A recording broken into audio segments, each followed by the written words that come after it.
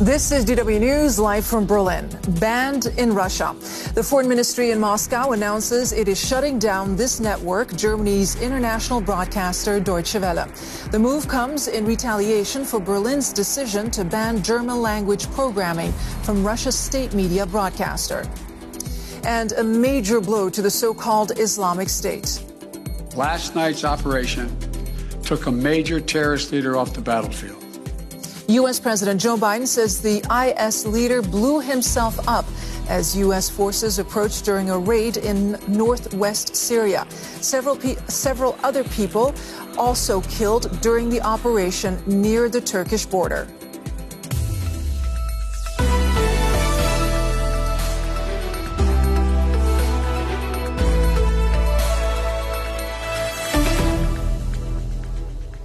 I'm Layla. Thank you so much for joining us.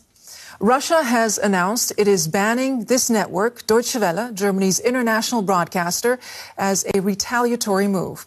The Foreign Ministry said it was closing Deutsche Welle's Moscow bureau and revoking accreditation for our staff there. This is in response to Germany's decision to ban German language programming from Russia's state media broadcaster, RT. And we can go now to DW Moscow Bureau Chief Yuri Reshetto, who joins us from the Russian capital. Yuri, can you tell us, how did you find out about this decision? We found out it from the Russian media. The information about it was on the website on the Russian Ministry of Foreign Affairs. In the meantime, I have received an official letter from the Russian Foreign Ministry when I was personally officially informed that our office has to be closed starting at 9 o'clock tomorrow morning. That means I can still talk to you, Layla, from this studio now, but not anymore starting tomorrow. What does this mean, Yuri, to you for your work? Do you have to leave immediately? Well, we have to find out this first. At the moment, it's not clear if and if yes, when I personally and my foreign colleagues here have to leave the country. Of course, this decision by the Russian authorities came as a great surprise to us.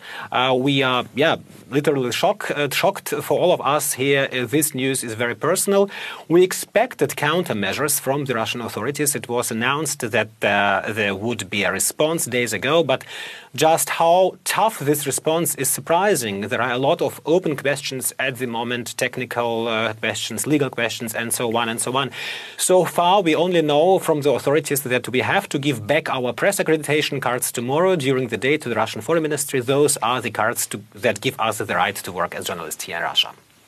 Yuri, on a personal level, what does this mean for you and your team? Nobody from our office, Layla, and that's around 20 employees, will be allowed to work as a journalist for DW in Russia starting tomorrow. And that affects correspondents, producers, cameramen, editors, and so on. According to Russian law, they are now no longer allowed to work for Deutsche Welle. And let me say, on a personal note, for me personally and for all people who support our coverage from Russia, this is a big shock. I've been the bureau chief and correspondent for Deutsche Welle here in Moscow for 7 years. And like all my colleagues, I have loved reporting from Russia even more. We all were, are and will stay passionate fans of Russia. By Russia, I don't necessarily mean Russian politics, but the people of this great country. In my opinion, stories from Russia are always incredibly exciting. And this country is very rich in culture. We have reported on politics, the economy, on sports, and on many, many other aspects of people's lives here. And of course, Deutsche Welle will continue to report on Russia in 30 different languages on television, on social media, and online. There is no doubt that the country plays a very important role in the world, and trying hard to understand it remains extremely important, especially in these difficult times. DW's Moscow Bureau Chief, Yuri Reshetto. Yuri, thank you. Well, the German government has called Moscow's move unacceptable. DW's Director General Peter Limburg said in a statement that the network was being used as a pawn. Earlier, I spoke to him to get his reaction. We had been expecting some measures by the Russian side, but I think this is a total overreacting from the Russian government, because They're closing the bureau. They want us not to broadcast anything anymore in Russia. And I think also that our correspondents must leave. Obviously, Russia is something which is a really overreaction, and it's not even a tit-for-tat measure, if you want to see it like this, because first of all, you can't compare RT German with the Deutsche Welle. I mean, we're a public service broadcaster and not a state government broadcaster. And on the other hand, we have to see that Russian journalists will continue to work freely in Germany and can broadcast whatever they want. So, and this is not the case with our colleagues. So it's really disappointing to see this, how the Russian government is reacting. And what will happen next? Is there anything that you can do? We will take legal steps and try to see whether these measures are legal, even from Russian standards. But this is something which we will have to discuss in the coming hours. But I think legal steps is something we will take. And then we will discuss this also, obviously, with our institutions here in Germany. Yeah. You know, we have so many dedicated, hardworking staff working for years in Russia. Have you heard from them? Have you been in touch with them? How are they feeling about this decision? Well, obviously, they're also shocked by the measures, because everybody was expecting that there might be coming something, and this is also what the foreign ministry in Moscow yesterday announced, that there will be some kind of reaction. But I think for people who really love to work in Russia and they love the Russian culture, they are really into reporting from this beautiful and so interesting country. It's hard to accept that they have to stop one day to the other, and so I think they are shocked. And yes, it is something which is also sad for a journalist to leave the country on short notice. And in terms of press freedom, of course, the press has been under attack for some time in Russia. But what does this signal to you now? Well, the press freedom in Russia is minimal. I mean, there are some independent outlets, but they're struggling. And this is another sign that Russia is not interested in, and the Russian government is not interested in press freedom and freedom of opinion. But I can only say, even if we have to leave the country, we will intensify reporting on the country. So I think this must be also clear to the Russian side, that we will not just ignore what's happening in Russia. We will report, and we will do more and more. DW Director General Peter Limburg, thank you very much. Thanks for your reaction. And this decision from Moscow comes as German Chancellor Olaf Scholz prepares a trip to Russia's capital for talks on Ukraine in less than 2 weeks' time. Chancellor Scholz called the buildup of Russian troops on Ukraine's border very serious and said any invasion would come with serious consequences. The German Chancellor has been under pressure from other NATO members to take a harder line on Russia. For more on this, I'm now joined by Alexander Graf Lambsdorff, member of the pro-business FDP and vice president of their parliamentary group in the Bundestag. A very warm welcome back to DW News, sir. Pressure, as you know, has been piling up on Chancellor Scholz to be more proactive. We understand he will head to Moscow soon. What do you think he can hope to achieve there? Well, I think what he should try to achieve is to bring Russia back into the fold, in the sense that the country stops threatening its neighbor with this massive military buildup, to underscore the unity of the Western alliance in the face of this threat. And also, of course, he now has an additional item on his agenda, which is the fact that Deutsche Welle has been banned from broadcasting in Russia. That is a bilateral issue of the highest importance. Can I get your reaction on that? What do you make of that decision? You know, I've been living abroad for many years. I follow Deutsche Welle. I watch your programs when I'm abroad.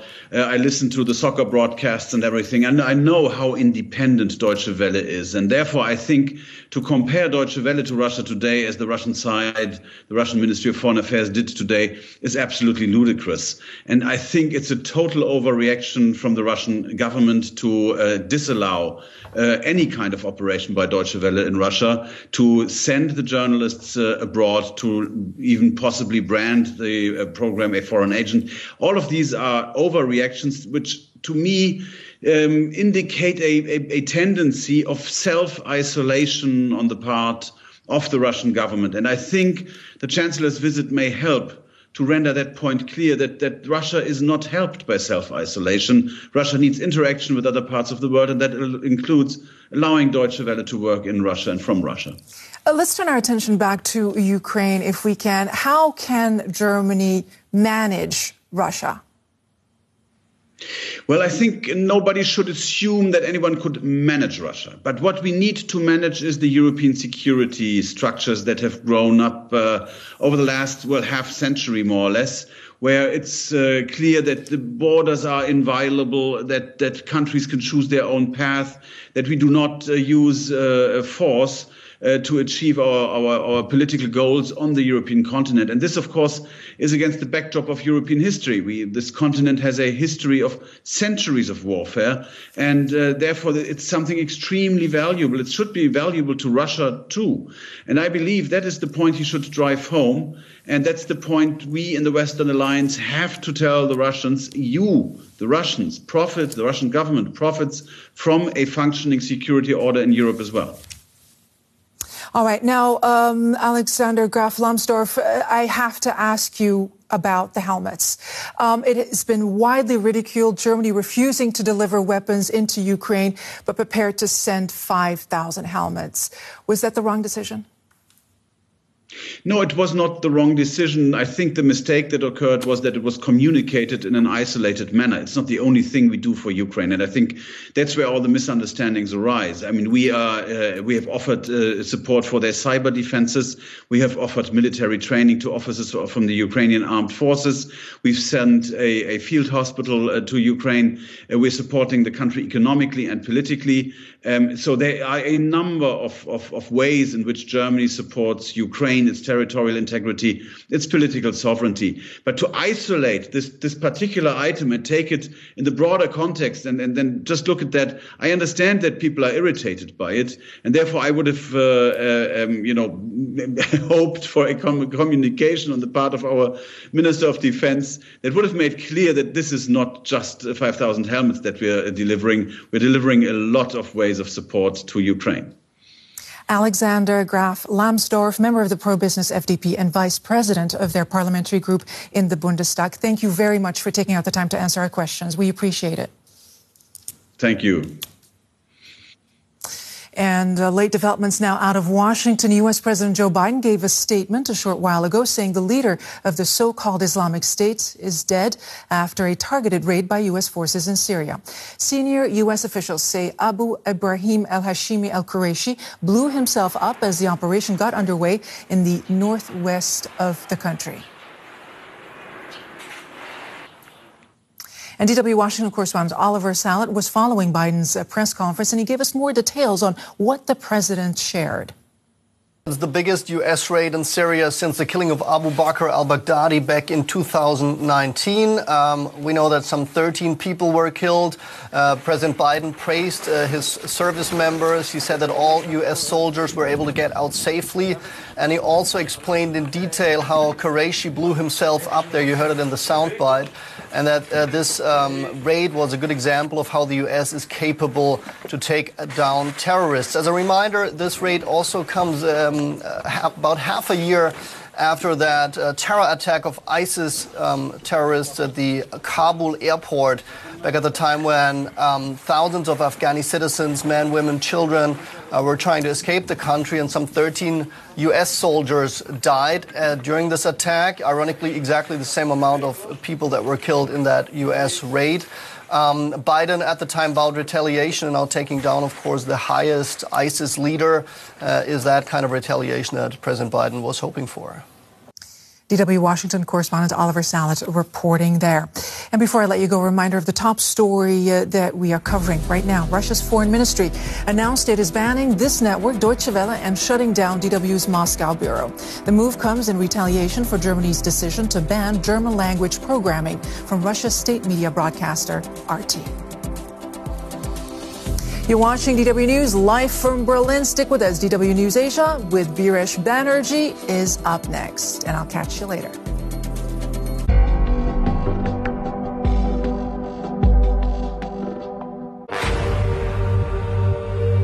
One of mankind's oldest ambitions could be within reach. What if it really is possible to reverse aging? Researchers and scientists all over the world are in a race against time. The DNA molecule, though, has 28 million different hourglasses. They are peers and rivals, with one daring goal to outsmart nature. One of the most insightful discoveries in the history of mankind. More Life starts February 16th on DW.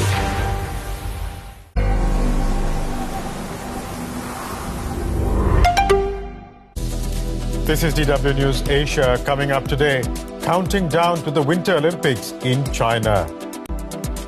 People in Beijing and the athletes are bracing for the opening of the Games on Friday. But will the sport be overshadowed by concerns over China's human rights record and fears about the spread of COVID-19? Plus,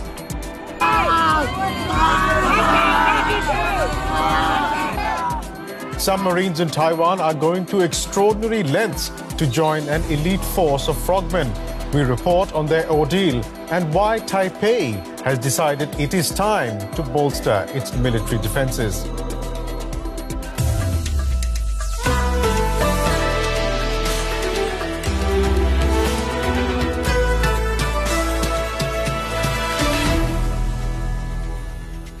I'm Biresh Banerjee. Welcome to DW News Asia. Glad you could join us. Chinese President Xi Jinping says his country will do its best to deliver a, quote, simple, safe and splendid games. He was speaking one day ahead of the opening ceremony of the 2022 Beijing Winter Olympics. The Games will be held amidst a diplomatic boycott by the US and some allies over China's human rights record.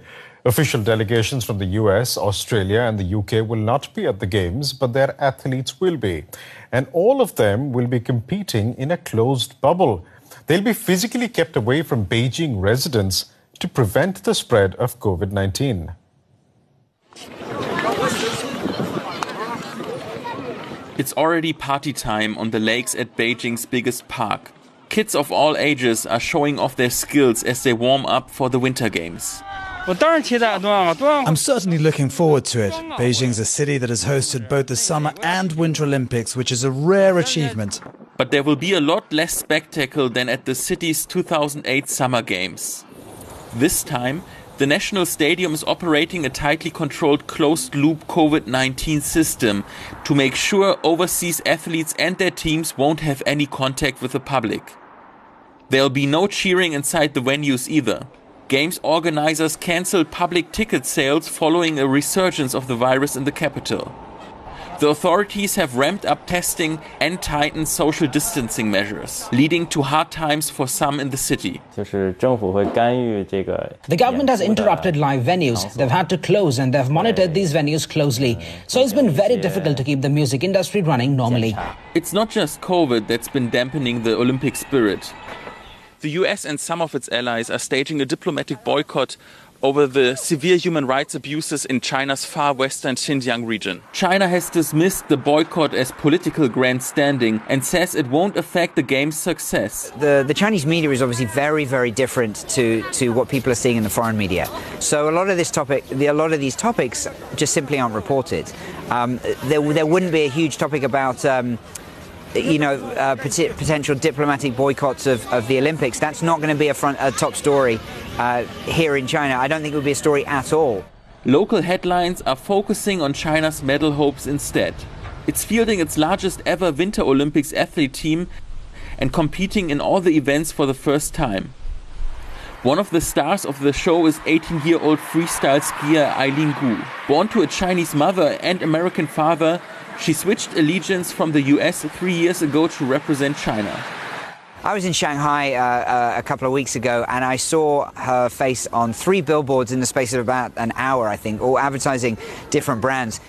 She's also captured the attention of the country's legions of amateurs.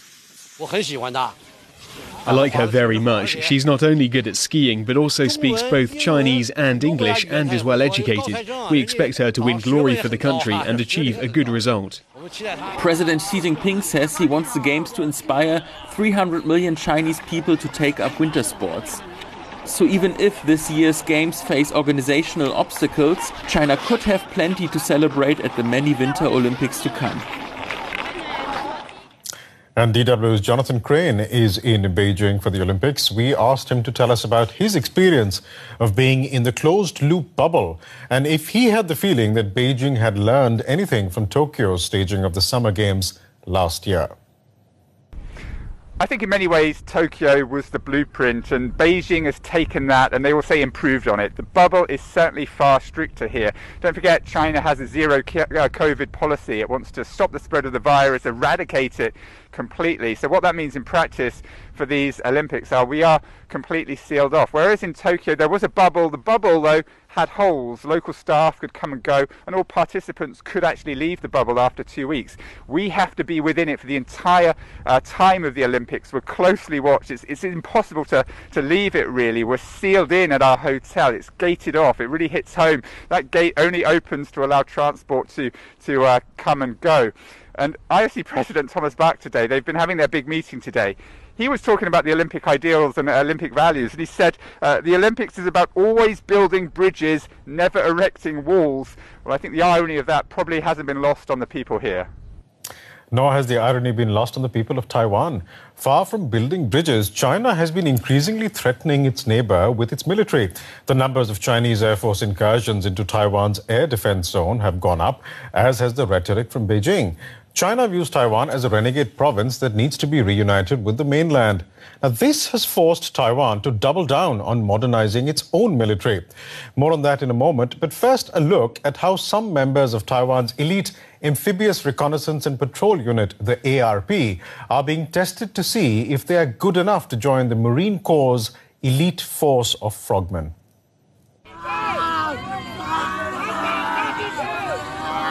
This is the final exercise of a brutal training course. The Marines call it the road to heaven. Getting over the line is not to be taken for granted.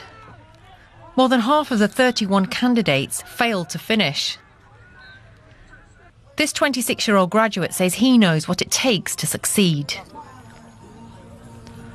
The first 3 days are very exhausting, but during the last few days it gets better after your body gets used to it. But of course you have to rely on your willpower and determination. The training is designed to test the stamina of the Marines and to eliminate those unable to withstand the pressure. All of those taking part have volunteered to do so. Some out of a feeling of patriotism. Others are keen to push themselves to their limits. Exercises include spending hours in the water after having had very little food or sleep for days. The main reason for being so harsh to them is to train their willpower, because our unit belongs to the Special Forces. So in times of war, we need to have stronger willpower and better physical abilities than other units. The frogmen of the elite force are among those who would be deployed in the event of any conflict with China, which has been increasing military pressure on Taiwan of late. They would be expected to scout enemy locations and call in attacks. For such tasks, the trainers say, the men need to be able to cope with the harshest of conditions. And joining me now for more is Wen-Ti Seung. He's a lecturer in Taiwan Studies at Australia's ANU College of Asia and the Pacific, and he joins me now from Taipei. Mr. Seung, how real is the fear of a Chinese invasion or attack in Taiwan? Well, I think while people do take the possibility of a military confrontation with China seriously, I think over time, people have been simply living under the possibility or the shadow of a Chinese military confrontation scenario for easily over a quarter century by now. So I think over time, people just begin to try to tune it out and live their lives for the most part. And I think for the general public, that's the sense they have. Obviously, for the government leaders and those who are in the military, they are being a lot more proactive in terms of finding out ways to improve the capacity and mitigate the risk of confrontation with China. Speaking of the response militarily, I mean, we look at military modernization that Taiwan is undertaking. I wonder if that is the cornerstone of Taiwan's strategy to counter the threat from China. Yes, I mean, I think Taiwan's strategy towards managing military threat from China are essentially two-pronged. You can talk about it in terms of military modernization of Taiwan's forces itself, as well as more international and diplomatic endeavors. So just to talk about, I think the first point, Taiwan's own autonomous military capacity. Taiwan obviously knows that China is easily like 50, 60 times bigger than itself in population terms. So Taiwan is not going to try to outspend China dollar for dollar in terms of military procurement. Instead, what Taiwan tries to do is to find ways that it can cultivate niche capacities. So we talk about, for example, this thing called asymmetric warfare ability, where Taiwan's tried to increase things like missile launchers, more defensive ballistic missile defense systems, sea mines, and other ways like that, where Taiwan can kind of get defensive capacity on the cheap. And in addition to that as well, there is something to be said about finding ways to boost Taiwan's own reserve forces. And just at the end of last year, Taiwan was going ahead in terms of doing reform to its reserve forces structure, so as to sort of park part of that military capacity in the civilian everyday economy, so as to keep it more sustainable.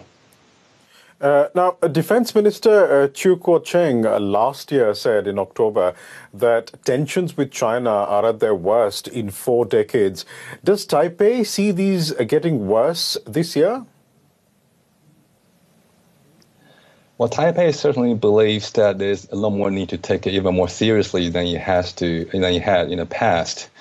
I would say that in terms of actual degree of threat assessment, Taiwan is largely alert but not alarmed at the moment.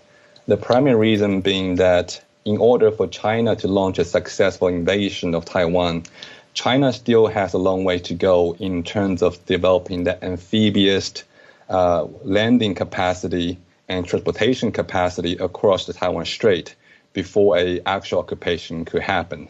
So in that front, Taiwan is still relatively confident that it's able to hold off a Chinese offensive. But meanwhile, all this intensification of military planes, Chinese warplane near Taiwan Strait, do create greater risk of escalation as well as accidental escalation when things could get out of control. We'll leave it there for the time being. Thank you so much for joining us today. Venti Sung from the ANU College of Asia and the Pacific. Thank you so much. And that's it for today on the program. There's, of course, more from the region and more about the tension between China and Taiwan on our website, dw.com/Asia. And as ever, you can, of course, always follow us on Facebook and Twitter. We're back again tomorrow at the same time. We will see you then. Bye-bye.